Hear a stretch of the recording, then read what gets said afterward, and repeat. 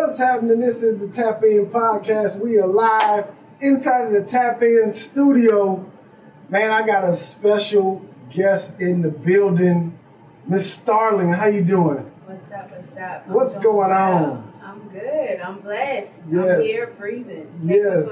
Thank you for tapping in with us. We appreciate it. I appreciate you for having me on the show. Absolutely. So, for those who don't know, Starling, you're a documentarian, if you will. Yeah, I'm a filmmaker. So writer and director. And currently in production of my first feature documentary. Okay, so I got introduced to you by your brother, right? He was a guest on our show, Joseph from the Home Team Records. And he was telling me about you, and I was like, wait, what? She did what? I want to hear the story. And I reached out to him. He put us in connection. And for those who don't know, you went to jail for letting somebody use your account. Is that correct? I went to prison. To prison. Okay. Yeah. Okay. I was in jail first, but then I went to prison. So there is a difference. Okay. God.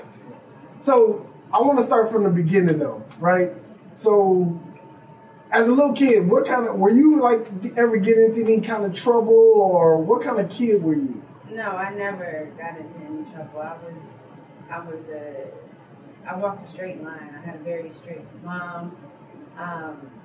But I can say that the criminal legal system has been a part of my life since I was 8 years old.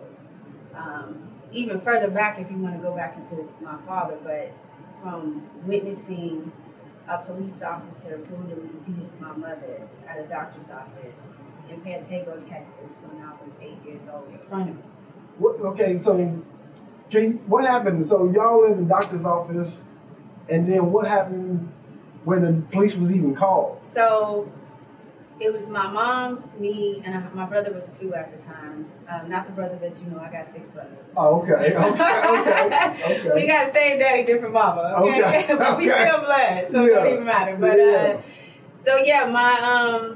I don't know, what was really going on all the way in my mom's brain at the time, her mentality, her mindset. She's a single mother, single black mother, dealing with whatever. We went into the doctor's office. She was waiting to be seen.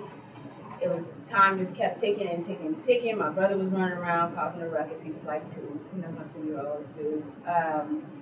She got frustrated and she went up to the front and she told the lady, like, I need my medical records. Can you give me copies of my medical records because I don't want to come to this doctor's office anymore, yada, yada, yada. So from that point, she tells me, go put your brother in a car. So I step outside to go put my brother in the car. I only have what she told me what happened, right? And she told me that she was asking this white woman for her records. And the woman said it's 25 cents a copy. She said, well, I don't have 25 cents a copy. Can you bill me? And the woman started getting an attitude, getting irate.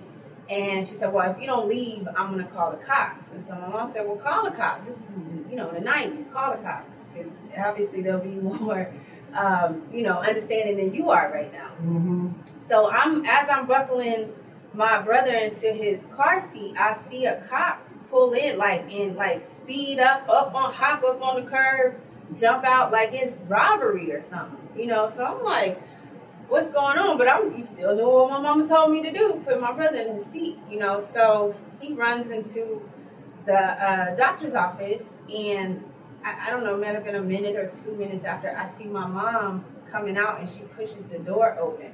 When she pushes the door open, I see the cop behind her, and next thing I know, the cop is snatching her and throwing her on the ground, and then the door closes. So I run into the, mind you, my brother's still in the car, but it's right there in front. I run into the doctor's office, and I see this cop on top of my mama just pounding on her head. So in that moment, I'm screaming, get off my mom, I hate you, get off my mom. And you're 8 years old. I'm 8 years old. 8 years old. So after that, you know, they get my mom up. She's handcuffed on a seat. She's bleeding out of her ear, and you know, my mom said she didn't say this, but forgive me, Mom, something to be 100% right. She told the cop, like, "You lucky I couldn't get your gun, or I would have shot your ass." And I'm like, "No, don't say that." But, you know, either way, by that point, she was never violent with him, right? If I'm a child and I'm seeing you, my mom was walking out of the door. She was literally pushing the door open. So what she told me, she said when she was walking out, because the cop told her, you know, "Ma'am, well, she's not going to give you the medical record, so you might as well, you know, just leave. I can't really do anything about it." So she said she muttered under her breath, you know, "Unreasonable bitch," under her breath. She's like, "I never said it to really, you know, say it to anybody. I was saying it to myself." But it's not against the law to cuss, right? So in what form or fashion did you feel that you had to use physical violence in order to get... She was walking out of the door. You know, you weren't called there because anything criminal was going on. Right. And I just remember they took her to jail. They took my brother and I to the station. And I remember the cop was in the back laughing about it. And he had a scratch on his face. He was very pink. That's what I remember. He was really pink and red.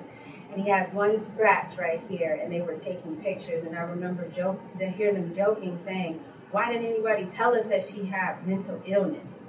Why did anybody say anything about that?" And it was a joke to them. So they charged my mom with assault and battery of a peace officer. They call cops peace officers, even though they do nothing. Nothing about peace. Nothing about peaceful. Yeah. So from that time, you know, my mother she got out. She went to jail? She did. It was like, you know, until she bonded out. Okay. My stepfather at the time, they were actually going through a divorce, but he came and picked us up. And I don't remember too much about the court proceedings or like what was going on, but she ended up taking a deal for 8 years of probation, which is a long time, long time. But I guess the deal was if you do the 8 years probation, then we'll drop these charges to a misdemeanor, is what, you know, I learned later on. And about, I want to say 6 or 7 years into that probation, she got pregnant with my youngest brother. And she couldn't afford the fees. You know, she couldn't afford the fees. And the judge told her, well, you can afford to have relations when she was pregnant. And she went to report like she normally do, and you know she didn't have the money to pay, so they incarcerated her right then. And she had my youngest brother in the Texas Department of Corrections, handcuffed and chained to a bed. What? Yeah. So I had actually went to Florida with family. Myself, my other two brothers, we were in Florida. We flew. After she had my brother, we flew to pick him up from Galveston. She was in prison in Galveston.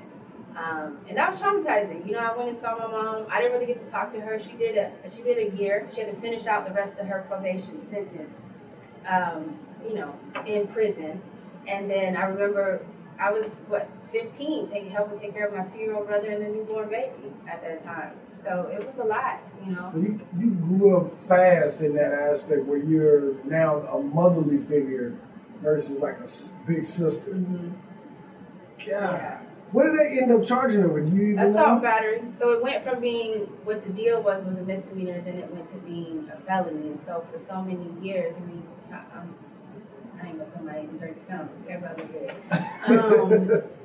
All of these years, she's still been battling with that, right? Because that never goes away. It's a violent crime. So trying to find jobs and employment, and they don't want to hire you because you have this violent background. And so it stuck. That deal went out the window. And so once I got caught up in my situation, I always asked her, like, why did you take that deal? Why did you, if you knew you didn't do anything, why did you take that deal? And she said, well, I had a public defender and I didn't feel like I would be represented properly. And they told me that if I didn't take this deal, I would do 10 years. And they threatened to say, well, do you want to spend 10 years away from your kid?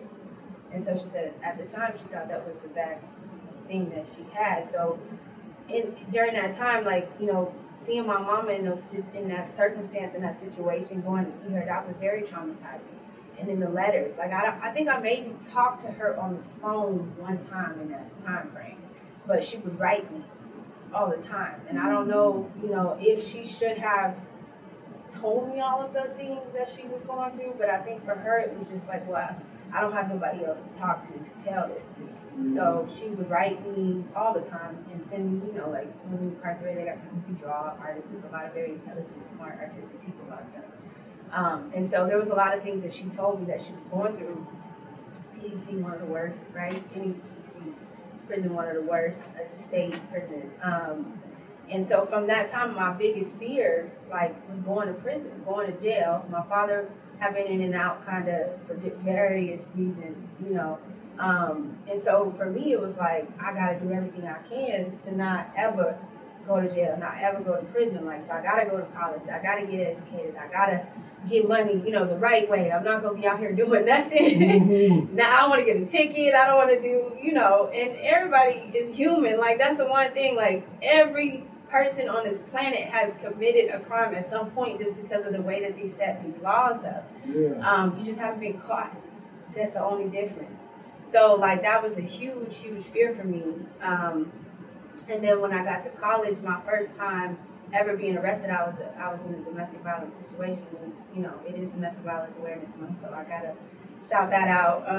I was in college and I was in a relationship with a much older man, and ended up getting arrested with him. And the cops saw, I had bruises, I had burns, my hair was cut off, and the cops didn't help me. And they didn't help me at all, so they asked me if he was my pimp. And I'm like, so now you're trying to criminalize me even more, and you see that I need assistance. You see that I'm battered and bruised and messed up. And so I've never had trust in the legal system. Police, legal system, lawyers, public defenders. Even with my case, I didn't trust them. I still, even to this day, and I only say this because now the statute of limitation has ran out on my case, but I never was even 100% honest with them because I don't trust y'all. Y'all still get a check from them. So I don't trust it. Yeah. So I don't want to fast forward. I don't want to speed you up, but I want to go back. So how long? God damn. So I'm just because I know. Yes.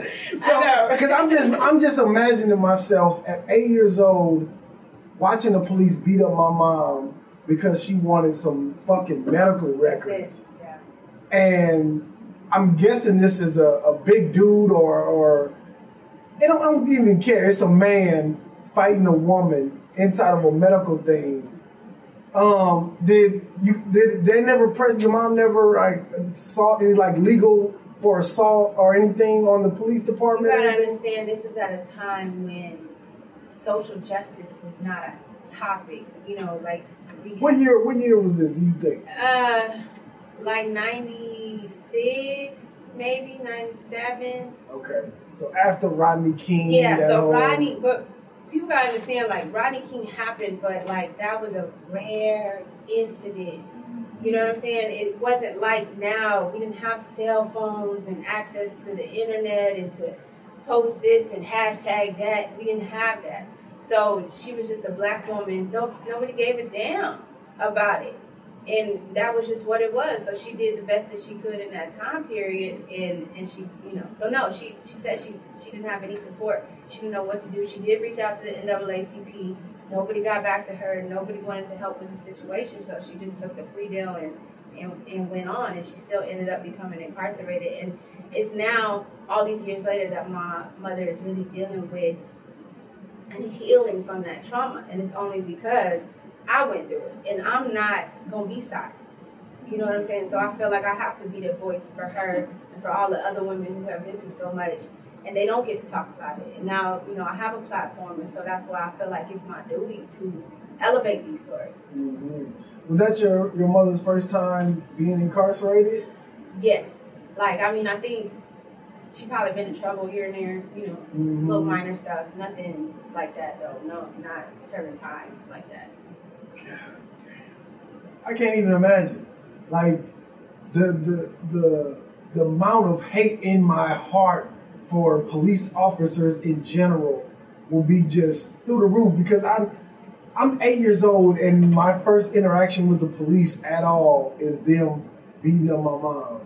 I couldn't even imagine, and I can understand you not trusting if that's your first reaction. You know what I mean?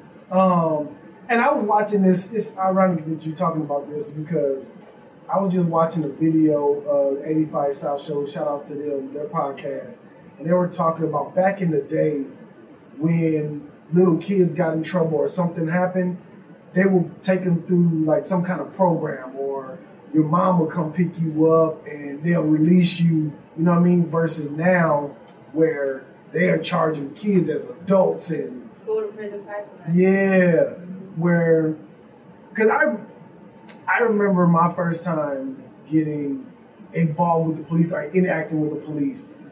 We were in LA. We crossed the street. It was a major street to go to the gas station. The police pulled up on us and was like, "Yo, y'all want some baseball cards?"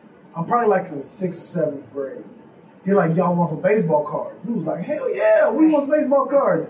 We go to his trunk. He pulled out a ticket book and write us all a ticket for jaywalking. Wow. And for me at that time, to be lied to, and I, like, as a kid, you get like, "Oh yeah, baseball cards." And then he tell us, "Yo, here's your baseball card, here's your and it was a ticket, and we had to go to all the court. And I was like, why would an adult lie to us? Why would he lie to us? Like we didn't know we were doing anything wrong. We were just a bunch of kids running across the street going to the gas station, and that set up a distrust where I can't trust anything they say now. You know what I mean? It set up that kind of precedent going forward for the police. Whatever they say, I can't trust them now because they may lie to me, and I got to make sure. They always lie. Man. Okay, so after this, you go to Florida with extended family, or? Yeah, my aunt and uncle, they lived in Florida. My grandparents lived in Florida as well. Okay. Yeah. And did after your mom do a year in jail? When she comes out, do you guys go back with her, or? Yeah, so we went back for a little bit, and then I decided that, you know, I knew that if I didn't get kind of out of that circumstance, that the life that I wanted for myself wasn't going to happen. So I decided that I was going to go stay with my grandparents, because going to Florida kind of showed me a little bit of a different lifestyle, right? So I was like, if I want to go to college, if I want to do the things that I imagine and see in my head for myself, I kind of got to get out of this situation. So I made that sacrifice, left my brothers, went to Florida, graduated. How old are you at this time? When you making all these decisions, like for my life in the future. 16. I just knew that, you know, like I grew up in a family where it's like I don't know what I want to do, but I'm not going to do that. So I need to figure out what I'm going to do for myself. And so that's why I made the decision, you know, being in Florida. My family in Florida they were affluent, right? At the time, they had money. It was a valuable lesson because I've been poor and I've been around wealth, right? And I knew that it was possible. That's the one thing that a lot of our youth, they never get that opportunity to see that it's even possible. So I knew if you can have a mansion. I had an uncle who played in Major League Baseball, right? At the time, in the 90s, he was like that dude. You know, shout out to Cecil Fielder. A lot of people who... That's your family? Yeah, Cecil Fielder? Yeah. Really? Yeah, so my auntie, my mama's sister, they were married young or whatever. So that's, you know, my auntie is my blood and through marriage is my uncle, but he's my godfather as well. So, you know, he was very close to me. So I saw it was a totally different lifestyle, right? They had Bentleys, mansions, I mean, like everything, right? So it's like, wow, like I can really do this. So I decided, you know, like I want to go to college, and so I moved in with my grandparents, and that was the stability that I needed, you know, at that time. And I was able to graduate. I lived in the state of Florida. I was like, wow, I want to go to school for free. I got to pick a place in Florida, and that's why I chose to go to Florida A&M. Shout out to fam. Okay, yeah, shout out to fam, HBCU. Yeah. Yeah. And so once you get to fam, is this where you're talking about when you had a domestic? Correct. So he wasn't a student. He was actually a rapper. Is he famous now? Do we know? You probably know him. Okay, we'll talk about that. If you a hip hop head, you know who this is. Okay. But when I met him, his career was already on decline, right? And he was much older than me, like 8 years older than me. So I didn't even know who he was when I met him in the club. I didn't know. My homegirl did. Like, she was trying to holler. I was trying to hook them up, and he was like, "I don't want you. I don't want her. I want you." So. So that's when that domestic violence situation happened. I had got arrested for possession, and then I was living in a domestic violence shelter. My attorney at the time, when I called her and let her know what was going on, because she was representing both of us, she was like, "Oh, I'm done with him. Don't give me no more money. I got you." Like, I did the drug court program, which was basically you just complete this year program. And I could have came back to Texas. A couple things I didn't was, one, they told me it was a 2-year program in Texas. So I was like, nah, I'll stay where it's 1. And then I didn't want to give up on my dream of finishing college, right? Like, I went to Tallahassee for a reason. And I would feel like a failure if I left and I didn't have my degree when I left. So that's why I decided to stay. Dug it out. I ended up getting... I'm a researcher. Like, I gotta find out. I know some scholarships out here for women like me, right? So found a scholarship. Shout out to the Women's Independent Scholarship Program. They gave me like $3 or $4 grand a semester until I graduated after all that happened. So that was enough. That wasn't towards school. That was just for me to pay bills. And so that, helped me get back on my feet and get a place and all of that. So, and then I was using that story to help elevate other women, because a lot of people don't know, but 18 to 24 is actually the number one age group of young women that go through domestic violence. Especially I'm in college. I ain't got no family. None of my brothers out here. My daddy ain't out here. Yeah. My mama not out here. Nobody can really get to me, right? Yeah. So you on your own. You by yourself. That time frame is real big. So, and then I started speaking around campus and talking to different sororities and getting involved in organizations. And the domestic violence shelter that I was at, I ended up interning with a couple years later. I'm real big on taking those types of situations and turning them around for good. I'm a believer of God, and in His Word, He says that He will turn those situations that were meant for bad into good. I'm living proof of that. Mm-hmm. Can you, if you don't mind, I don't know if this may be a rough subject for you, but can you tell your story? What was the first time dude put his hands on you, or when you was like, talk us through that? Yeah.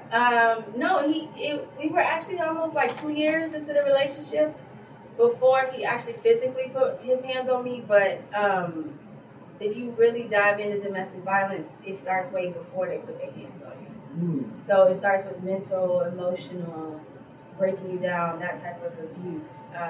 And then it turns into physical. So the first time, it was like a mush, right? And I grew up in kind of that violence, that trauma, that's like normal, right? We grow up, especially Black and brown families, like we grow up thinking that that's normal. Like you get slapped up, you get, like that's normal. And so for the people who don't know what a mush is, it's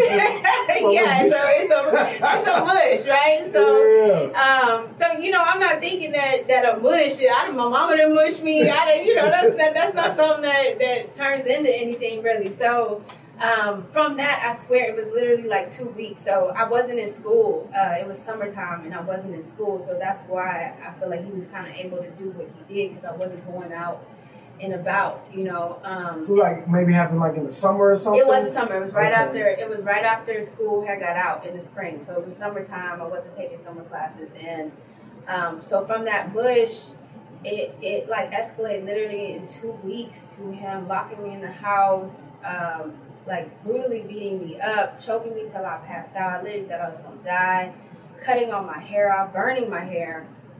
He burned your hair? Yeah, so he held me down on top of me, took hairspray, sprayed it all around my hair till it was like, my hair was matted like a dog, and then he took a lighter and started to light it, and then he choked me till, it escalated very, very quickly. And at that time, I knew I wanted to get out, right? And that was the biggest thing, and I want a lot of the women who are listening right now, like, everybody, it was one thing I wanted to talk to people, why I would have did this, or I would have did that. No, you don't know what you would have done. at all in that situation. And when somebody has you so scared for your life, and then they tell you, I know where your mama stay, I know where your daddy stay, I can get them knocked off, I can get, so it's like one of those things like, I want to leave, but how do I get out of this? The cops ain't going to help me. The neighbors downstairs, I know y'all hear me screaming. Nobody called to cops. Nobody came. Nobody came to see about me. And it was so crazy because I just remember that last time we were driving I had lost my apartment. I fell like 6 months behind on my car. We were driving from Tallahassee to Albany, Georgia. It's like an hour and a half. That's where he was from. That's where his mom stayed. And I just remember that whole way up there, like screaming out to God in my head, like, you gotta help me. I gotta get out of this. And he went to the store. He bought a pack of cigarettes just to burn me. At that point, he burned me with hot food. Like, you don't know what to do. You don't know what to say. You don't know how to act. You don't know because I've never been in that situation before. So that ride up the whole way, mental, physical abuse, we get to his mother's house, pull up, maybe had less than a quarter tank of gas. By that time, I had already been arrested. He was smoking dirties. For people who don't know, that's putting, I don't know, that in Florida that's what they called it, but he would put coke in a blunt. And that's what they call it. I don't know what they call it. Dirties. I don't know what they call it. That shit at all. But it was $2. It was $1 that had the weed, $1 that had the coke. At that point, I was already on my program, right, for being arrested for possession. So I'm not smoking nothing, or doing anything. I'm walking a straight line. And so he gets out the car. This time he takes my phone, but not the keys. And of course, he's not going to bring me into his mama house looking crazy. He literally cut my hair off again at the time, 2 black eyes. He's not going to bring me inside his mama house because she know what kind of son she got, but he ain't going to just put it in her face like that, right? So he hands me the $2 bills with the drugs in it, goes inside. I look in the mirror and I'm like, this is not who I am. Like, this is my time right now. Like, what do I do, right? I'm sweating, I'm drenched, it was nothing but God that took control. I took the weed and the coke and each dollar, I dusted it off outside the window. I didn't know where the police station there was, and the fact that he was like, semi-famous, especially in his town. I didn't trust going to the cops. I didn't know. I didn't have a GPS back then to get me to where I was going, so I knew where the police station was at Tallahassee. So I drove off. And I stopped at the gas station. I put that $2 in the tank. I found a headscarf that I had in the trunk, wrapped my head up, and went straight to the police station in Tallahassee. And I remember when I was walking in, there was a young man named Jason. He used to date one of my homegirls. When you walking in the police station? Yeah, walking into the police station. This just shows you how real God is. Walking into the police station, I see him coming out. And he's like, what's up? And I'm like, what's up? And then I'm like, what you up here for? And he's like, oh man, I got a stalker. And he's like, what you coming here for? And I just broke down. I took the scarf off my head and I just broke down and told him, he went in his pocket. He gave me every dollar he had in his pocket. And he was like, I'm so sorry. He worked at T-Mobile at the time. He said, listen, when you get done doing what you're doing right now, come to T-Mobile, I'm going to get your phone. Because I told him I had a phone. I can't call nobody. I don't have nobody's number. So that was a blessing. I think he maybe gave me like $15. But back in 2009, that go a lot longer than it do now, right? But so I went into the police station. I made a report. They took pictures of me. They said, well, we can't press charges here because you weren't in this county when it happened. Right, so they did the report. They pushed it up. They said, I'm gonna send it to somebody, an investigator in Albany.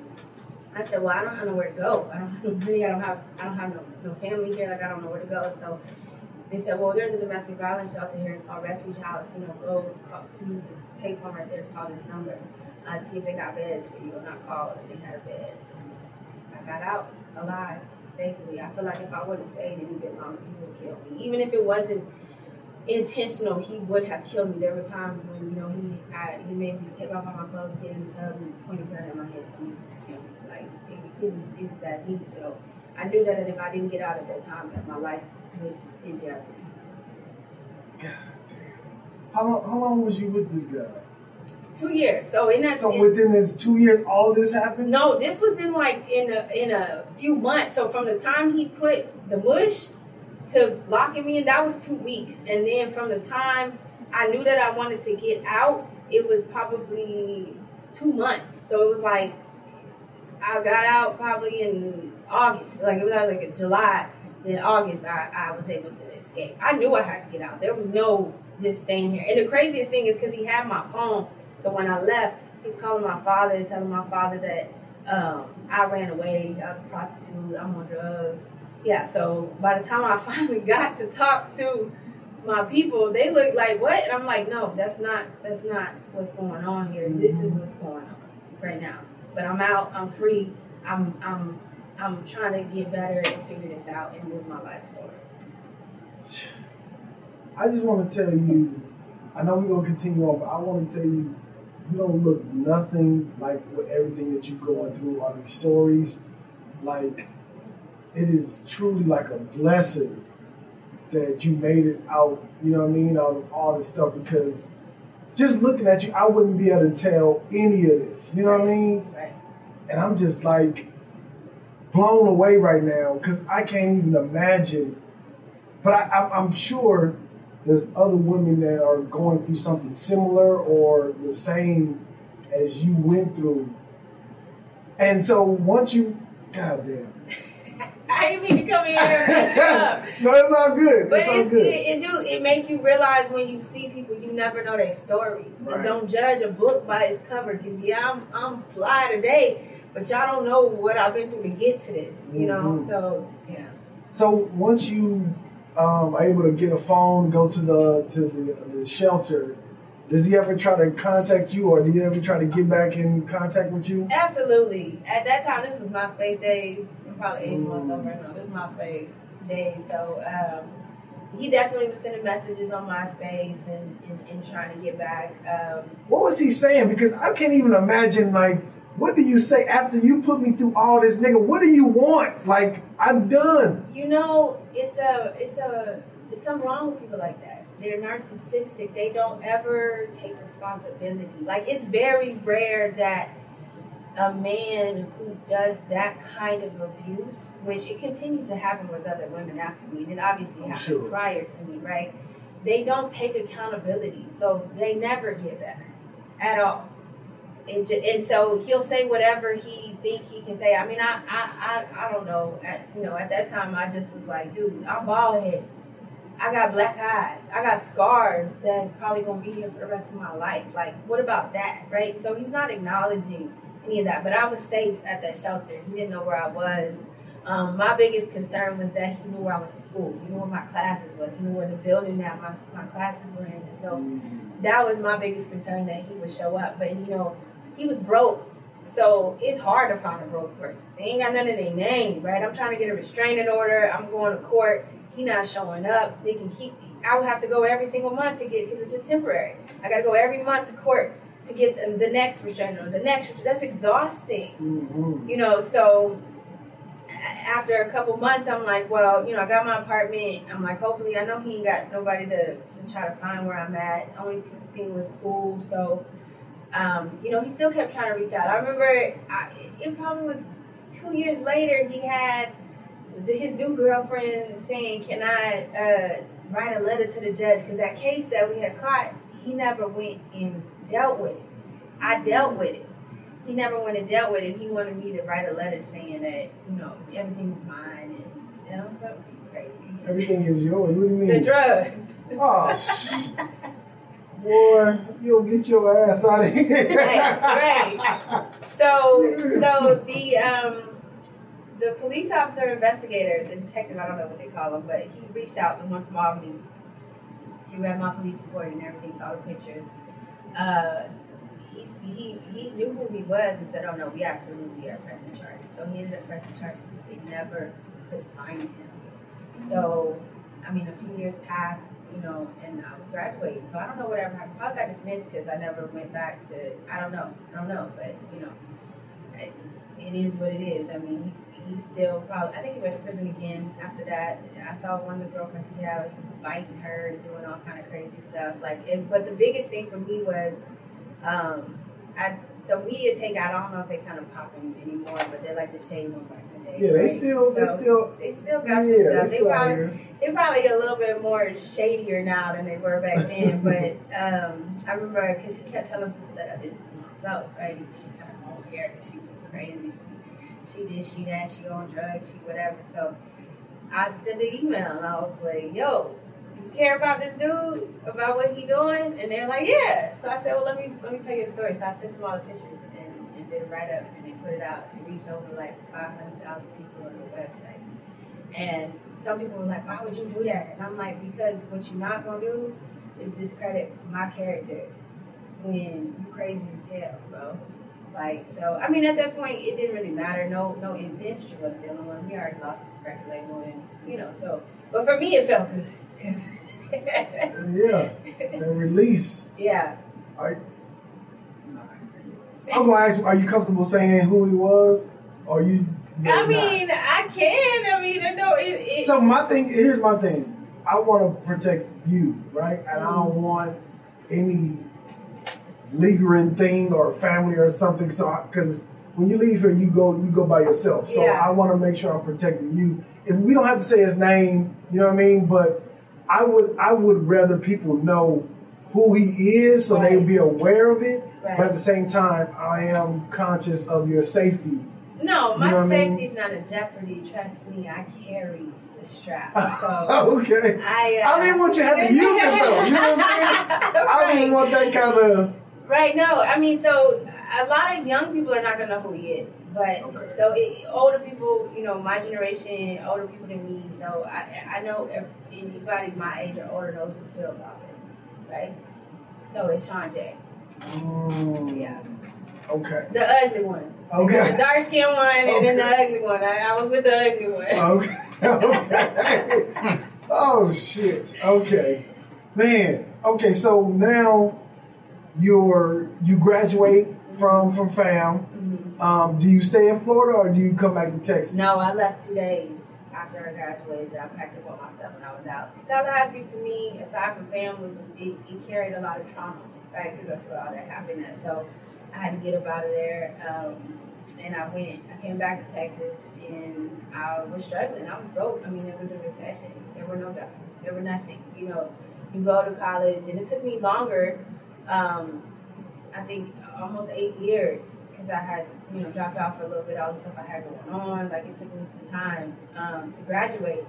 And so I thought, hey, I got this degree. I'm going to go, you know, get a job, do woo, and you know, it's a I don't even know what the word to call it, but it's like they tell you get a degree, you know, go to school, get a degree, you get a job, but it's not the case because you get out, they want you to have experience. Well, how am I supposed to get experience if you don't give me a job? Right. But at that time, there were no jobs. What would you get your degree in? In journalism, communications. Okay. Yeah, so I have specialize in public relations. Okay. Yeah, I wanted to go to film school, but at that time it was already too late. I was like, I'm not doing this enough. Like, I gotta go. And plus, I knew that, you know, a lot of the greats, the ones that I follow, like, you don't need a degree to make it in the film industry. And so I was like, I'll just try to get out here and get some work. So I was doing odd-end jobs. You know, I would work on different productions here and there, waitressing, you know, doing all just whatever to try to get some money to pay bills. I was flat broke. Like, for me, I felt like a failure because I didn't want to depend on my people. I've been independent. I've been on my own since I was 17, and that's one of the biggest things that, especially independent people who've been doing their thing, like, you feel like a failure when you got to move back in with your people. You got to go stay at this person's house, at this person's house, on this couch. And so for me, I'm like, what am I doing? Like, I was really depressed. Like, what's going on? Like, you know, so it was a hard time. It was a real hard time. Yeah. And so after that, where do you find, like, I guess, your first entertainment or film gig? Where do you start from there? So I started working, God, I can't even think of the name right now. I started working with this woman. She had, her mom used to have this pop-in show back in the 80s in LA. New Generations, that's the name of the show. Okay. She did, like, she had unseen footage of Pop, Snoop, like, legit. I'm over here editing this, right? Really? Like, yes, this was the daughter. She And she hosted some stuff, and so she was trying to like boost that show back up again. But it was at a time where obviously the world was in a recession, and like it was called back in the day, it was like magazine style shows, right? Mm-hmm. And nobody was really doing that, and she was trying to bring that back. And so she was paying me out of her pocket. This was something she was trying to do, so I was working for her part time doing that. Then I got connected with, shout out to John. He told me, he was working with his director at Boomtown, and he said, I got this opportunity, I want to put you on. You want to come on as a script supervisor. It was $1,000 for 10 days, $100 a day. But back then I was like, hell yeah. That film was a learning experience. It's called Candy. It took forever to come out. Y'all go watch it. It's on Amazon. I think they just shot Candy too. Okay. Shout out to Boomtown and that whole crew. There's a lot of people in that first one. And then I didn't work on the second one, so I'm not for sure who's in that one. But that was a great learning experience for me, just to be on a set and see how all of that goes, right? But in the midst of that, in the middle of that, I get a call from an old college friend saying, you want to make some money. It ain't nothing illegal. I'm like, hell yeah, I want to make some money. What you mean? I'm over here broke, sleeping on the floor. Like, yeah, I want to make some money. And she said, well, all you got to do is open up, some bank accounts. And it was 3 bank accounts. And I said, well, I already got 1. And she's like, all right, well, I'm going to send you the money to go open up the other 2. So she did that. I opened up the bank accounts. A couple months went by. I'm still trying to find a job. I done went to Vegas. So I'm living out there with a friend for, so much trying to find a job. And I just could not find nothing consistent. And so that's how I was able to go to California. Because she said, you go to California, it ain't nothing. We just going to put some money in your account. You just take the money out.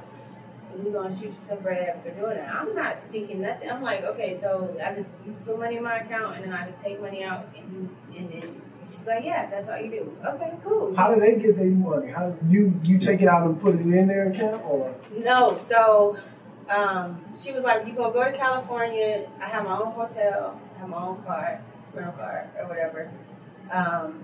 You can call me and say, oh, we just put deposit. Go and take out this account. And then I'm going to meet you, right? Mm-hmm. And then go to this bank and take out this account. I put the money here and go take it out. I'm not saying, I don't know who we is, right? Mm-hmm. It's him. This is the person I'm dealing with. So it's not the girl who called you? No, she put me in contact with her baby daddy and then this other dude. Okay. Right. Okay. And so I'm thinking it's them. Like, I don't know. I'm not asking no questions like that. She told me it was nothing illegal. I don't know how the banking system works, So I went, the first time I went out there for a week, and then, it's different math. So I'm not, math has never been my strong point, right? I'm a creative. I can add, subtract, multiply, divide. That's it. I don't know too much about math. So I'm not getting all this money at one time, right? So I'm getting an increment. So I'm not sitting here counting it up. I haven't seen what's coming in. You know what I'm saying? I don't know who's, I'm thinking is him putting the money in account. I don't know who is on the back end where is it coming from, right? And I'm not the only one. There's 50 to 100 other people like me that were being used. So I went out for 1 week. I got paid nothing really for what, in the end when, hindsight's always 20/20, it was nothing, honestly, and forgive me for saying this, but I should have rocked, but I ain't had nobody in my team. So how much money were you taking out, like, to give? Like $5,000, $6,000, maybe max like $8,000, right? Okay. So it wasn't like I was going in taking $30,000 or whatever. I think in a day maybe I had like $25,000 because I would go take out this, take out that, and then I would have it. Then I would meet him and give him the money. Okay. So the first time I went out there for a week, came back home, tried to get a job, trying to do the same thing, didn't work, got another call, come back out, sure. Went out there for 2 weeks. That's when I started realizing that something wasn't right. And obviously, like I said, I wasn't around them, so I didn't know what they was doing. Like, I had my own space, I had my own thing. Nobody was trying to holler at me. That's big. Nobody was trying to have sex with me. Nobody was bothering me. So it's like, So. What made you? What gave you that inkling like something wasn't right? The last bank I went to, I was supposed to leave. He asked me if I wanted to stay. And this person that I'm talking about is a person who was supposed to testify and lied on me. So we'll get to that. But I went to the bank. Actually, he picked me up. We went to eat. He's like, okay, I got this much put in your account. I need you to go get it. I went to the bank and something felt weird. Like, the bank teller was acting weird, and then they would be like, what are you doing with this money? And I'm like, why are you in my business? Like, you a bank teller, mind your business. Like, what does it have to do with you, right? And I remember feeling like I was being watched. And the crazy thing is almost 2 years later, when I got the evidence against me, that picture, me in the bank that day, was the picture that they had of me. And so what it was is when I went into One Chase Bank, they said, because I think I was trying to take out like $7,000 or something. They said, we don't have enough cash to give. I'm like, bro, so man, what the hell you mean? Okay, whatever. Yeah. So they gave me like $3,000. Then I had to go to another bank, another Chase bank. So I'm taking you to another bank to go take the money out. So I was like, all right, cool, whatever. And then that's when I was like, nah, like something's weird, right? Like I don't know what it is, but like why is she looking at me crazy? Why they telling me the bank ain't got no money? Like, you know what I'm saying? So from that time, I never went back. I was like, that ain't the change that I get from this is not worth whatever y'all got going on, right? So I never went back, and then about a year and a half later, I finally got a job. I moved back home with my mom in Louisiana. My mom lived in Lake Charles. I moved back home with her. I got a job working at Enterprise Boulevard, okay? And I get a call, and they say, somebody's calling another location for you. They're looking for you. I'm like, wait, I'm thinking it's a disgruntled customer or something. And I was like, all right, well, tell them to call, call this location. So they did. I answered the phone, and as soon as I answered the phone, he read out my government, whole name, read out my date of birth, read out my address. I'm like, who is this? And he's like, this is Michael such and such from the IRS. And I'm like, IRS? Like, what you calling me for? And he's like, I need you to come down and speak to me and da-da-da. And I'm thinking in my head, I'm like, what the fuck is going on? And so as he starts talking more, he's still not really saying nothing, right? These people target people like you. You have money put in your account and da-da. So now I'm starting to register like, because he's like in California. He said he was in California. And I'm like, what? But I don't trust you. So I'm not saying nothing on this phone because I don't know what's going on, right? So I was scared as hell, and I was like, what is going on? So at first I agreed to go. They wanted me to drive to Beaumont. This is what I thought was weird. They wanted me to drive to Beaumont to sit in whatever that federal building was on a recording line, talk to him, that IRS agent, the U.S. prosecutor, the prosecutor on my case, and like in the DEA. I'm like, DEA? I ain't got nothing to do with no drugs. Like, what y'all talking about, right? So at first I was like, okay, yeah, I'm gonna go. But then as I thought about it, and I was like, man, no, I ain't got no attorney. Like, I'm not. I thought they was just fishing. Like, why would y'all? If it was that serious, then come to my house, right? Y'all feds, right? Come to my house. Like, why am I going to drive 3 hours, use my little bit of gas money that I ain't got to come talk to y'all on a recorded line? No. So he called me the day I was supposed to go. And they didn't fly in. They was going to be on video. So he called me, and I said, look, I just don't feel comfortable coming and talk to y'all. I don't know what y'all got going on. I don't have nothing to do with that. He's like, you have money put in your account from Florida. And I'm like, from Florida? And then I had a cousin. So my cousin, he was playing baseball at the time. We were still cool back then. And I'm like, well, I just was with him. He from Florida. Like, I'm thinking out loud, like trying to piece this together because I didn't know that the money was coming from Florida because I was in California, right? So I'm not understanding what's going on. And so I'm thinking they just fishing, trying to find. So I was like, well, if y'all already know who these people are and y'all got this case sold up, what do you need me for? I had got married at the time. I'm working. I don't even talk to nobody no more. So okay, yeah. God damn, this is good ass stuff. So I want to back it up a little bit. So how long were you involved with them or going back to California? How long was that? It was in a stretch? 6 month period. Like I went in like June that year. It was 2013. June I went 1 week, and then in August I went 2 weeks. And then by the time they came, it was the end of 2014. So I didn't have some phone number. I got married. So this was within at least a 2-year stretch. From 6 months you going to California, and then you feel something ain't right. You like, I'm done. Yeah. You go live with your mom. You get your life together. A year and a half passed. You done got married. You done moved on. Are you still in contact with these people at all? No.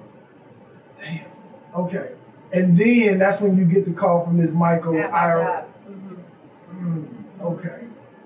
And so do you ever go to Beaumont or whatever happens? No, I never went. So that conversation, I told them, I said, when they started talking about Florida, and I was like, well, I'm trying to figure it out on the phone, and I heard, like somebody was recording. Yeah. I said, okay, well, I will not be coming. I don't have nothing to do with this shit. Y'all seem like y'all got who y'all need, so why are you bothering? And he said, oh, you're not coming? Okay, guess what? You will see us again. I said, what does that mean? I will see you again. I ain't seen you in the first place. He said, you will see us again. And I hung up the phone. And about a month later, I had a dream. I have prophetic dreams at times. Sometimes they're not prophetic. Sometimes I had a dream that I was in a building and I couldn't get out. Basically, that was God trying to reveal to me that I was going to lose some time, but because of this case. But about a month later, I'm at work at Enterprise, checking this old lady in a car, regular day, right? I'm trying to have a great day. It's nice out. I'm trying to boost myself up, right, to go to work. And I see this truck, like, lifted, blacked out, pull up, move, like, on the curb. Now, mind you, there was a truck. Enterprise has a truck section, right? And it was right next to the building I worked in. So I'm like, damn, because my homeboy worked there. And I was like, oh, he done put somebody in a bad truck. They coming up here mad. I go to check the lady in. They call my name. He hop out, big, like, he's a dude or whatever, right? He don't have no identifying factors on him. Truck had no identifying factors on it. He says, are you such and such? You know, he's my name. I'm like, yeah. He does like this with his finger, like a little kid, like, come here. So I'm like, okay, I'm checking lady in. Come on, lady, get in, whatever. I walk over to him. I had a clipboard in my hand. Because back then, before Enterprise had the little tablets, you had to write it down on the clipboard. And he snatches the clipboard, spins me around, and here come two IRS agents, a woman and a male. And he's like, the cheap jackets they be having that have IRS on the back or whatever. And they tell me that I'm under arrest. You got a warrant for your arrest. I'm under arrest. I'm like, what? So, at my job though, disrespectful. Like, y'all could have came to the house. Like, that just shows you, like, their intent is to always embarrass you. It's unnecessary, right? So, I said, well, okay, well, if I'm under arrest, can you get my stuff? Like, I need, because I didn't know if I was going to get out. I didn't know what was going on. So the woman, she's got me in handcuffs, and she's like, I'm trying to point to her where my stuff is, and she grabbed it. And I'm like, woman, I'm not trying to run. I'm really just trying to show you, can you get my purse? Can you get my stuff? And so they ended up getting my stuff. They keep saying, oh, read me my rights or whatever. And they put me in the front of this truck. And I'm handcuffed in the front seat, which is totally illegal. And they strapped me with a seatbelt and Mr. Cock Diesel, he's calling in. They got a big ass picture of my driver's license up there, and he's calling in saying, "We got her." And they're trying to talk to me, and I'm like, I have nothing to talk to y'all about. I'm not. What? Like, no. So we rode in silence, and they took me to the federal courthouse in Lake Charles. They took me down under, there's so many trap doors in the courthouse. That's crazy. And they start questioning me. And I'm like, there was no recording. They weren't recording anything. They were writing it down. It was one female IRS agent and a male. And I'm like, okay, but you asked me all these questions. What are my charges? Like, what am I here for?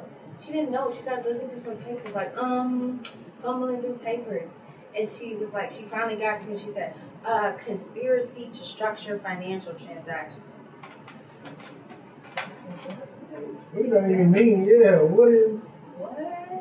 So they start questioning about, oh, in California, but there's nothing there. They're not showing, you see it in the movies, like, they pulling out the receipts, like, woo, woo, woo, you was this. They not showing me nothing. They just writing stuff down on a piece of paper on a tablet. And finally, I guess after I didn't give them, what they wanted, what she was doing was she kept going outside. So I'm in a holding cell, and they coming in and they question me. She keep going outside calling the agent. So they got IRS agents from New Orleans. Y'all not even on this case. Why didn't y'all come down here? You know what I'm saying? Like, so she going out, calling, talking to him, woo, coming back in, going back out, talking to him. So I guess I didn't give them the information that they wanted. She says, okay, well, this is over, da-da-da. So they finally give me a public defender who comes over and slides underneath the jail cell some paperwork. And she said, this is the complaint. At that time, it wasn't even a full indictment. And a lot of people don't know until you get caught up in the system at different levels. So the complaint was what went up, and the judge signed off on them to arrest me. But in this complaint, that's when I started looking for names, right? Started looking for people that I know. I did see one name. I'm like, okay, I know that person. I don't know who these people are. How many names was in the complaint? Would you say? Roughly. Probably 20. And you only knew one person? One person. That was the girl who introduced you? No. Her name wasn't even on there? No. And then there were other names that were like me that were used, like bank accounts that were used, right? And so the public defender comes over. She's like, I don't really know what's going on, but you're probably looking at 20 years. She's like, let me go find out, because in here it doesn't show that you're being charged with any drugs. Let me go find out. So and mind you, I'm sitting in the cell. Cops are all cockeyed, kikiing, playing down there, like, and I'm just like, this is crazy. Then another cop comes up and tells me that, well, you're about to get booked and you're going in the general population. Are you in any gangs? Are you, like, all of that shit they do. And I'm like, bruh, I'm not. Do I look like I'm in work? And so she comes back and she's like, oh, no, you're not being charged with anything. You're just charged with one count. So I go up before the judge. This attorney, it's just funny because, like, if there's any public defenders listening, just be careful how you talk to me. Like, she gonna tell me, I'm having the worst day of my life. The public defender said that to you? Yeah. While I'm handcuffed in court. Like, okay, haha, me too. Like, so the judge was angry because nobody knew what was going on. The prosecutor came in and he's like, I don't know. Like, she's like, you telling me y'all went and got this woman from her job, brought her in my courtroom, and y'all don't know why she here?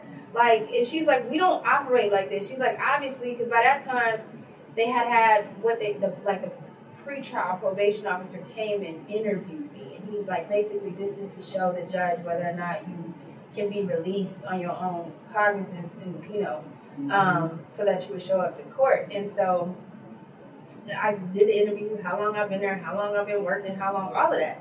So the judge was like, she's been here a year, she ain't even got a ticket, and like, she was upset. Like, we don't operate like that in this courtroom.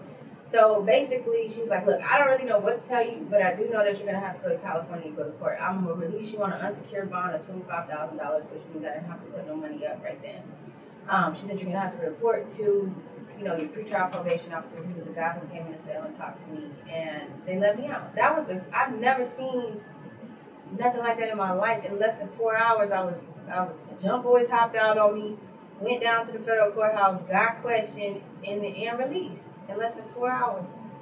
So if they didn't have no charges on you, why do you need to go to California? Well, so basically the complaint turns into an indictment. So she was saying she didn't know what was going on because it was out of her district. It wasn't her district, so she don't know. Judge. Right. She don't know. She said just stay in touch with your probation officer, and then you're gonna have to go to court in California for your appearance in 14 days. And so in 14 days, I had to go to California and appear before the judge there.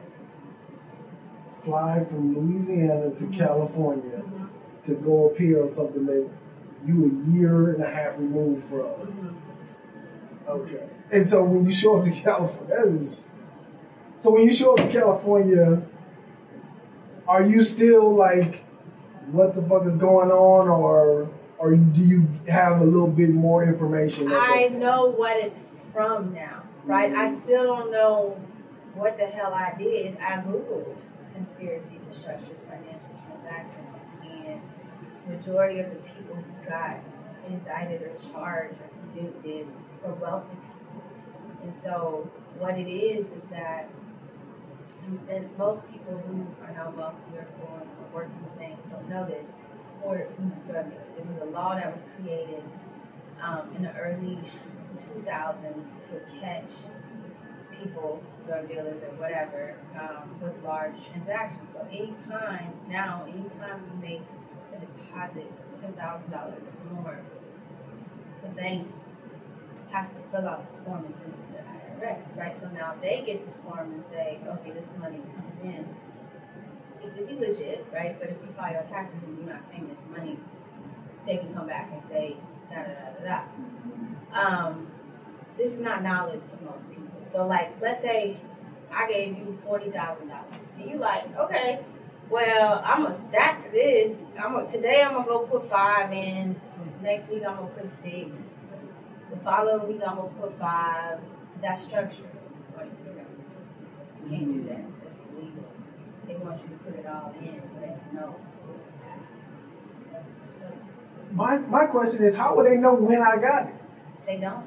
That's what I'm saying. So how do they even know if it's structured or if I'm just accumulating this money over this period of time? They don't. But if you're accumulating money over time, then they still, I guess, to them it reflects in your taxes. I don't know the back end of that. What I do, that's what I learned in that time frame when I Googled. I had to Google it. Nobody told me nothing.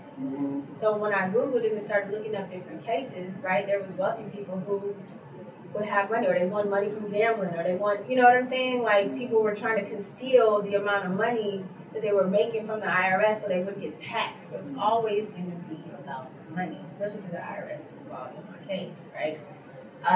But that's when I found out, too, when I saw the complaint, that so what they were doing is getting weed in California where it was legal and shipping it back to Florida. So the money that you was giving them, they were buying weed with that money and then mailing it back to Florida? Mailing the weed back to Florida. And so they trying to put this on you? So originally I was just charged with the conspiracy to structure, so the financial piece. Yeah, is what it all comes down to, me not cooperating with them in the manner that they wanted me to.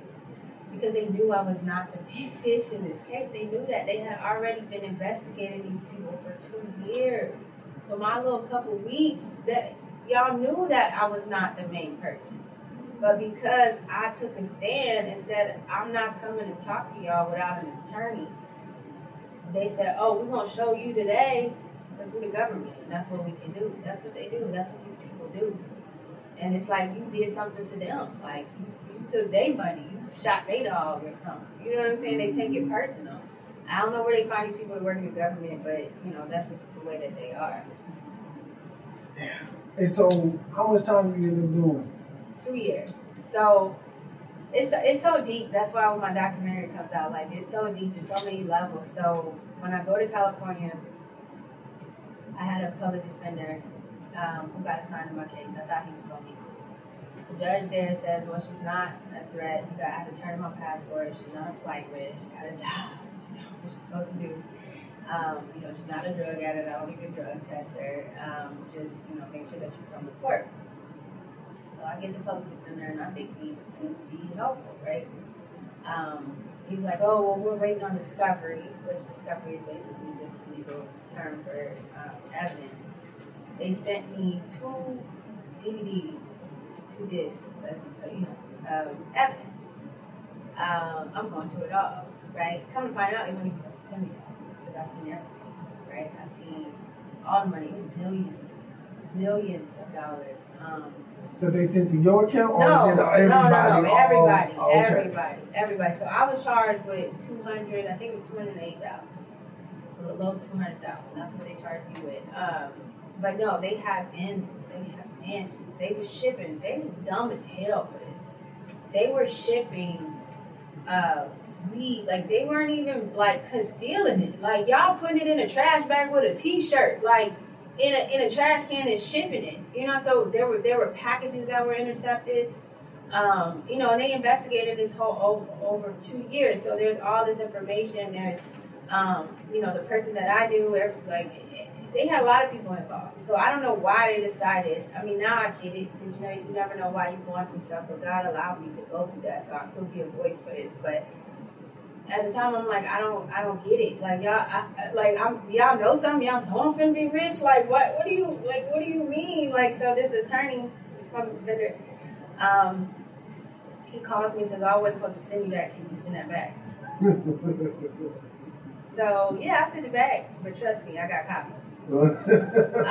He calls me about 6 months. So now, so they wanted me to take a plea deal. Excuse me, for 2 years. Everybody taking a plea deal on the case. You take a plea deal. This is what triggered my mama said, "Why would I take a plea deal?" So I said, "All right, send me the plea deal." Sends me the plea deal. It's like 4 pages. Money not mine. Bank accounts not mine. Cars not mine. Guns not mine. Pounds of weed not mine. Why would I sign this? Why would I put my name on this? And at the very bottom, it said, if you sign this deal, you will give up all of your appeal rights. So not only am I saying something that I didn't do, but I'm giving up my right to appeal because y'all don't know what y'all doing. And a lot of these courtrooms, they don't know what they're doing. That's why so many people are wrongfully incarcerated, right? So I said, no, I'm not signing this deal. So some months go by. I get a call from the same public defender right still on my case talking about, they're going to supersede the indictment with drug charges. I said, they can supersede anything they want. I know I didn't have anything to do with that. And I never lied about that. I went and got the money. How am I lie? It's me. It's my account, my social. Like, I did it, you know? So with that one count, I felt like I had a chance. I'm like, I could beat this. Because as I was doing my own investigation into it and like studying it, there was 4 pieces that they had to prove in that one charge, right? That one count was that one, the money was in an American bank, which it was in my name. And the other one was that they had to prove that I had knowledge that what I was doing was illegal, and that they had to prove that I knew that the money was coming from an illegal source. I can't remember what the 4th one was, but so they could only prove one. So I was like, I got this. We're going to fight this, right? So when he came with that, though, I was like, see, I don't trust you. What's up with that? Like, you keep calling me, trying to push this deal on me, like you're supposed to represent me, right? So he disappears. I don't hear nothing from him. They never superseded the indictment on drug charges, obviously, right? Mm-hmm. So then about 6 months later, I get a call from my cousin, the one cousin who I was like, I got a cousin in Florida. Like, that one cousin, these feds flew, he was a baseball player at the time, flew from California to Florida to hem him up and told him that I was on the run, and I told him that he gave me this money. So now they're attacking my family. So what happened was they went through all my bank accounts, right? My cousin, when we was cool, we were going on a trip. I didn't have a passport. I was like, bro, I'm broke. You rich. Like, you want to go on a trip with you? You gotta give me some money. Normally he give me cash because he had cash at that particular time. He didn't have cash. Check. So they looked up that check, got his account information. The rich people, they checks don't look like our checks. Got that account information and reached out to his accountant at the time, and then they pinned him up. So to me, he said, they came, the FBI and all this other stuff, which I don't talk to him no more, but the FBI came, and I'm like, bro, the FBI ain't even on my case. Like, you believe in these people over me? Like, you didn't even call me to see how I was doing. Like, I'm not on a run, dude. Like, I'm here. Like, these people are lying. And he was like, well, I can't help you. I don't know what to tell you. You know, you just need to turn yourself in, and I'm testifying against you, and I don't even have time. It's in the middle of the season. But he said, I make $200,000 every time I step out on the field. I don't got time to come testify against you, but I will, and I am. So this is Junior? Yeah. Okay. Yeah. So that was very hurtful to me, you know, because that was like my brother, and it was like, damn, now these people turn my own people against me. Like, I never said that to them. Like, they thought, and they feeble ass mind, that I was going to get up here on the stand and testify and say that, but I never said that. So why would I get up there and testify and put my own blood into something that I know you had nothing to do with this. Like, you know, so after that, that's when I started calling up there to the public defender's office, calling up there like, what's going on? So the second public defender, so when they knew I was going to trial, I had another public defender come on. Shout out to Jerome, he's in Cali. He came on, so I'm calling him like, what's going on? Da, da, da, da. He don't even really know, right? So they doing all of this underhanded stuff, and so come to find out, you know, all of that happened with that. He tells me, well, they're offering you another plea if you want to take the plea, because, you know, they were gearing up for trial. And I said, I'm not taking it. He said, well, I'm going to send it to you. Take some time, look at it, call me over and get that. I read it again. I couldn't do it. I called him. I said, I can't do it. He said, I don't blame you. I don't blame you. And I said, just tell him I'm not going to try. So about a month in April, my trial started in May. April, I get an email from him.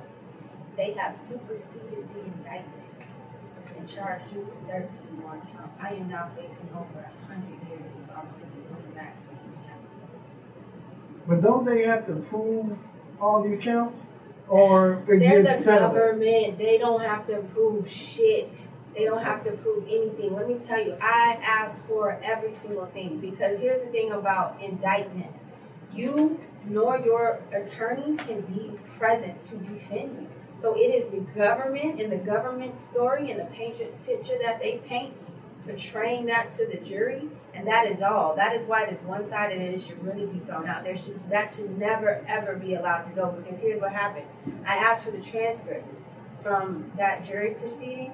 So they start going on and on and on. One of the jurors asked, they raised their hand, they asked, did she know what she was doing was illegal? From that moment, everything was redacted, which means blacked out. So from that moment, they started lying and redacted it. So I have no idea what lies they told this jury to get these indictments. And the way that they threw that indictment together so fast, they ended up having to throw out 2 of the counts because they put the wrong information on the account. Information on the count. So it was 11 counts that I was found guilty of that trial. And at that point, were you like, what the fuck is going on? At that point, I'm depressed. I'm lost. I'm in my prayer closet every day. I'm asking God, how, why? Like, how is this possible? Why is this going on? You know, at that time, I was living in Atlanta. I was trying to pursue my dreams. Things were kind of looking up for me. I was working on different sets and, you know, rubbing shoulders and elbows with people. And I was writing for a magazine at the time. The editor of that magazine had me going to all these, you know, different events. And so I'm starting to build a name for myself out there. And then I'm just like, I don't get it. But it was one of the times that I got the closest to God. And I remember looking at, so there was like the case paperwork was like this tall, right? Of all the paperwork. I'm in my prayer closet. I got verses up on the wall. I'm writing stuff down, and I'm asking God, like, please tell me what's gonna happen. So I remember, you know, and I was just opening up my Bible, and I remember in the Bible, I don't know what verse it was, but it said that, you know, the people who come against you will be made to look like liars, and that if you believe with all your heart that this mountain shall pass and be broken down, it will. So I remember speaking to that in papers. People probably would think I was crazy if they really saw that, but these are the type of things when you're a believer that you do. And I believe, but I looked at that paper and I said, I believe with all my heart that this will be cast into the sea, that this mountain will not bury me. Now, did I know I was about to do 2 years? No. I thought I was going to beat my case at trial. But I knew with all my heart that what those words said on that paper was not who I was. And that the lies that they told could not hold weight on me, right? And I just remember being like, God, if you get me through this, I will always give you glory. Mm-hmm. So I did 2 years, but I beat my case. I'm one of the 2% of the population here today, or prison population, I should say, incarcerated federal prison population who wins their case on appeal. 2%. 98% of all federal cases end in appeal. How did you end up winning your case? So, in trial, we could be here for 3 hours if I talk about that, okay? I mean, give us the short version. So, in trial, it was 3 days. It was in Fresno, California, because the main people in my case were out of Fresno. I had never actually been to Fresno. Where I was at was like in Sacramento and stuff when I went to California. I don't remember ever being in Fresno. Just the jury selection, there was no black people. Not one black person to even choose from. In California, it's a very carceral state. A lot of people who were on the jury worked in prisons or had family that worked in prison or had family that were police officers. People literally were telling the judge that I can't be fair in this. They still kept them. Right? And the craziest thing, because I do have a book that will be coming out that will detail all of this, but one of the jurors went to college with the IRS agent. They did get him off because we have the opportunity to say get him off. The one lady that I wanted to get off, my attorney Jerome was like, no, she should stay on, but she ended up being a foreman, and that's the one who was happy that she didn't get a foreman. The foreman is the person who's over. Who's like when they go behind closed doors and make the decisions. That's the one who's leading. That's the one who reads it. That's the one who's in charge. Gotcha. So over this time, so many lies are being told. They're pulling up all my bank information. They're painting this picture of me. They said the prosecutor, I'll never forget, he literally was like the devil in the flesh. I just remember literally seeing the devil in his eyes and saying that I was basically like a queen pin. I was selling, I had pounds of marijuana in Atlanta. I even sent a package to California that never made it with another co-defendant who lied. All of these co-defendants, I think there was like 8 or 9, lied on me. I never saw them. Never met them. The one co-defendant that I did know, he was supposed to testify. That was her main witness to testify. He lied on me to get less time. My attorneys found out right before my trial was about to start that he had been selling weed in Florida. He was still selling weed while on pre-trial. The government knew about it, and they did nothing about it because they wanted him to testify against me. So my attorney brought all of this up, showed all of the text messages in court. And the judge even threatened to throw him in contempt because he said, you need to push this trial date back or throw this case out because this is not how this is supposed to be. We need time to investigate this. Mm-hmm. And so the prosecutor said, well, we'll pull him as the main witness. We'll pull him. We won't have him take the stand, but you can't tell the jury why we won't have him as a witness. And they said, okay, that's fine. So he never got up there to testify against me. But the main witness that testified, that basically the main snitch, got up there, was telling all of what they were doing, right? What they were doing. But it didn't make sense to me because your girlfriend had a car, your mama had a house. Where are they? Where are these people? That none of these people were indicted, right? Mm-hmm. And so I just remember the prosecutor asking him, did you ever meet the defendant? And he looked at me, and I remember there was like a big metal jug of water, and I was like, I'm going to jail today, Lord, if this man sit up here and lie me, because this is getting slung across this court. And he looked at me and he said, no, I never seen her, but I heard from this co-defendant who heard from this co-defendant. about a black girl named Ashley. Oh, that's my first name. I go on the name. A black girl named. They never define me. They never say, oh, she was light skinned, or she had this, or she looked like this body stature, nothing. And that went in court.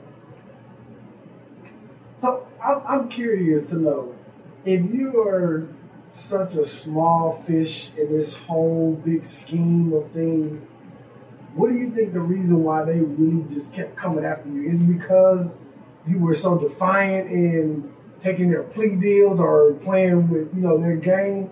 I'm just like, because for me, I'm just wondering, like, you are just a peon in this whole little thing. Why are they coming after you so hard and so, you know what I mean? It's about numbers, convictions. We just want convictions. My attorney shared with me that particular district, they targeted women and women of color. Women became lower income because it's easy to convict them. So it's not about the truth. The court of law is never about the truth. It's about convictions. They make names for themselves. Prosecutors make names for themselves. It's the same thing. I don't know if you heard about the case with the judge who was sending black kids to jail because he was getting kickbacks on the youth prison facility. You gotta look that up. Yeah, I wanted to move about that. So, yeah. This is what they do. That's what they do. Yeah. So when is you said, mentioned it earlier, you have a documentary coming out about your whole story. When is that, and where can the people find it? So it's not out yet. We're still fundraising, raising funds. It costs money to shoot these films. You can go to blackbutterfliesdoc.com. Hopefully it will be out next year. You can see the trailer now. We shot our first set of interviews earlier this year. But in order to do this film the way that I want to do this film, it's going to cost. So we're still raising that money. But it's basically going to expose the criminal legal system for these specific reasons, these tactics and these lies and deceit. You shouldn't have to have deceit and lies and redact the truth in order to get convictions. These are people's lives on the line. That day when I went in for them to read, the final saying of the court, right, when they found me guilty, I didn't know that I wasn't going to walk out of that courtroom. Everybody else in my case got to turn themselves in. And mind you, I was the only black person on my case. Everybody else got to turn themselves in.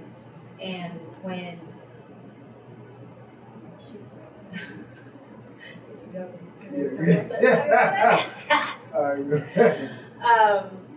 So everybody got to turn themselves in. So I'm thinking, my attorney didn't tell me, like, oh, you can go to jail. You can go to jail right now. So when I went in, I was like, okay, even if I'm found guilty, at least I'll have 2 months to get my stuff together, put my 2 weeks in work, put some money up, whatever. When they read that verdict, he remanded me right then. It's not right then and there. And they took me behind the trap door in the courtroom, and that was it. I went into Fresno County Jail, which is the system jail that Alcatraz. The oldest jails out there in bars, right? I've never really been incarcerated. Like I told you earlier, I've been arrested before, but I've never been incarcerated. So I didn't know what to expect. I didn't know if I was going to fight. I didn't know what I was going to do. But I just remembered that I was like, I'm just going to trust God. And I remember reading Psalms 23 as I walked up this Green Mile. It's literally a Green Mile. Like after I sat in this holding cell for 14 hours and seen all the, and it was a Trump rally going on. So while I'm in this cell, they got protesters getting arrested and coming in. It was a lot going on at that time. And I just remember at Psalm 23 was the only way I got through that. And I got up there to the cell when, it's literally like that loud clanking noise. And I just remember walking in and I said, God, please lead me to where I need to go. And there was a cell 11. 11 is the divine numbers for me. And I remember I went to walk past it. And someone said, go back. And when I turned around, there was one bunk. It was 2 bunks in there in this one bitty cell, and it was a woman down. Her name was Miss Vicky. I'll never forget her to the end of my life. Like, I was like, can I come in here? And she said, I'm not with that nonsense. And I said, well, I ain't with it either. So she was a very godly woman. That woman really helped me get through that time, and then that started my journey, my incarceration. And I saw a lot there. I saw women get beat up jump to get into gangs. I saw very demonic spirits in people. That was the first time I really saw that veil had been lifted. And I saw that every day. It was a lot. And then I was transferred to other facilities. I went through maybe 4 or 5 places before I finally came to Texas and ended up at Carswell because I asked to be in Texas because that's where my family was, and I wanted to make sure that my people could come and see me. But my attorney, he stayed on my case, which is very rare, very rare because he's a public defender, right? Very rare. And he. What's his name? His name is Jerome. Jerome. Yeah, Jerome. Hopefully, shout out to Jerome. I reached out to him on Facebook. I need him in my documentary too because I don't know if he can do it because he still is, a federal public defender. But I think his input is very imperative. Like, it made a name for him when he won my appeal because that just doesn't happen. But the fact that he even stayed on my case, he knew, he saw that what they were doing wasn't right. So I was just so grateful that God put him in my alignment of my journey so that he can help out my case because there's so many women who don't have that, who the attorney don't care. I encountered women who didn't even speak English and they thought they were signing for 7 years and they got 17 years, right? Or they couldn't really read what the paperwork said, or they had a translator, but the translator didn't really tell them what they were doing. I mean, when I got my time, I obviously I thought it was okay.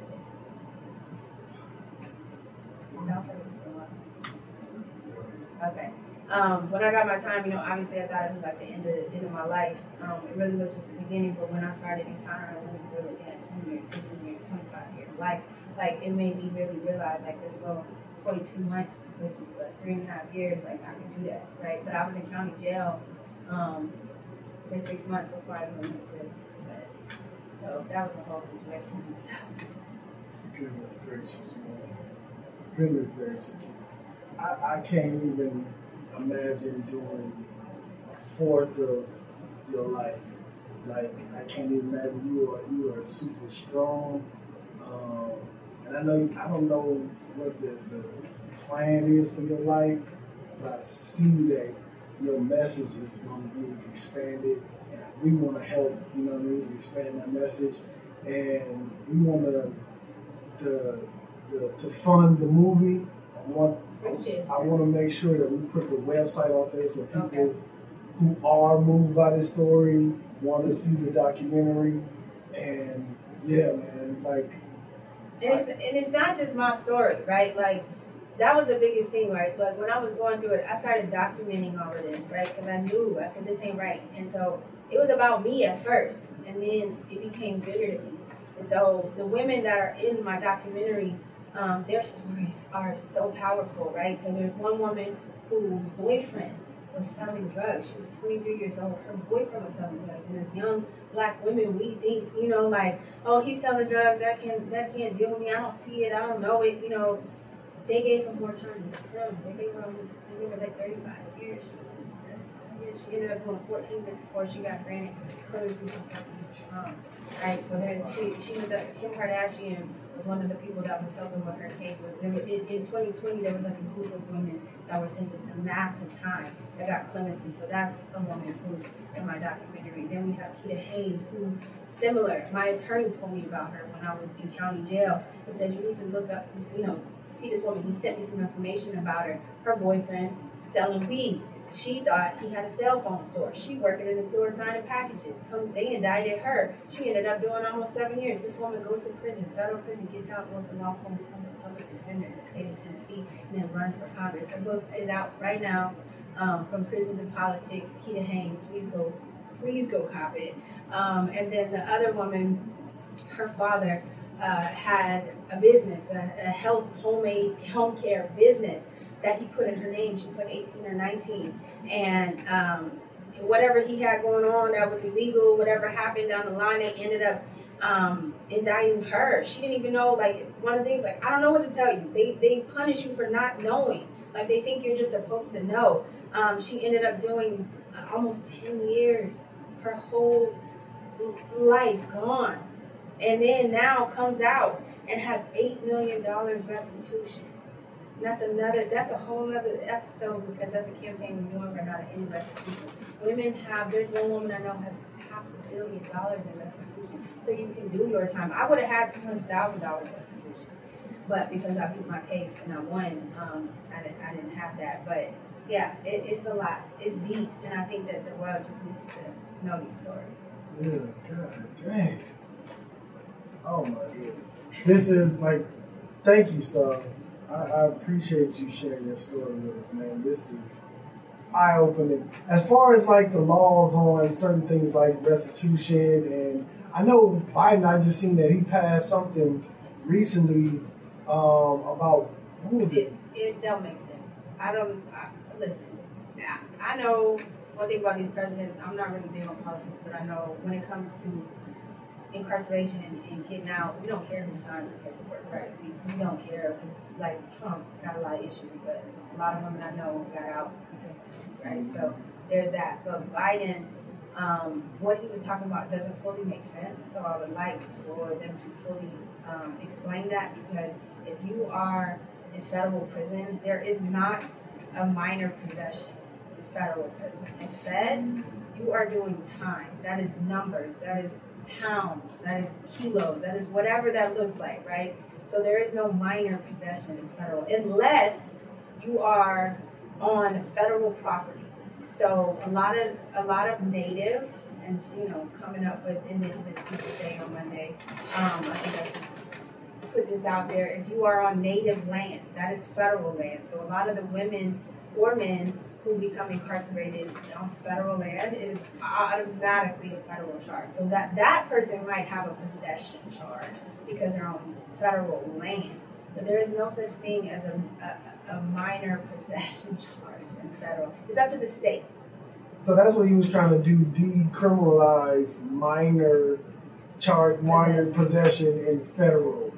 I don't know what he was trying to do. I don't know what he was trying to say. I need somebody to make it make sense. But what I do know, it's a good start, right, to even voice that as a president. But it starts at the state level. It's not a federal. Now go and make marijuana legal on a federal level, and then release everybody that's in prison for weed right now. That is where it starts. That's not, on a state level, that's where you get possession charges and things of that nature on a state level. It's not a federal level. So I really don't know what. Okay. How can besides the documentary that you got, how else can people support you? What other ways that can people support you? So, as far as my production, in filmmaking, I was a writer on season 2 of WASH. So shout out to my WASH crew. You can watch both seasons on Amazon Prime right now. Everybody on that show is from Dallas, all the way through. Directors, writers, producers, everybody's a Dallas-driven show.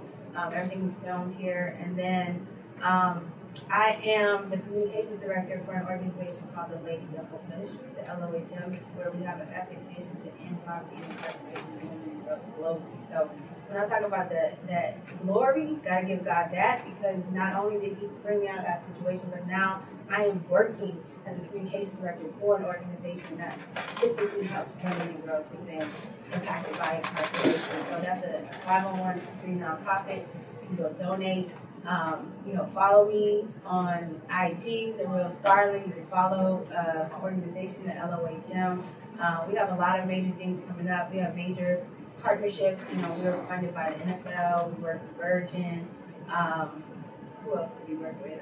We got a lot of people that we have partnerships at, which I appreciate, because these Chanel Foundation is one of our supporters. So we're doing big things. Shout out to my boss, CEO and founder, Topeka Sam. I don't know if you've ever heard of her, but she's amazing. She's been out since she got out. I think in 2000 and I want to say 15. I could be wrong, but she's been paving that path. Really, she's given a platform. So I came through the program, Faces of Women in Prison. That's through her organization, and that basically helped me hone my speaking skills in order to get in these spaces and these platforms to make change, right? To get legislative change, to share my story and share the impact of what's going on behind prison walls. Okay. God, man. We're gonna leave all your information and all of the Starling's contact information will be in the description below. So make sure you go down there and check that out. Thank you again, Starling. Thank you. I appreciate it. Yo, man, this has been the Tap In Podcast. Thank y'all for tapping in. Gone.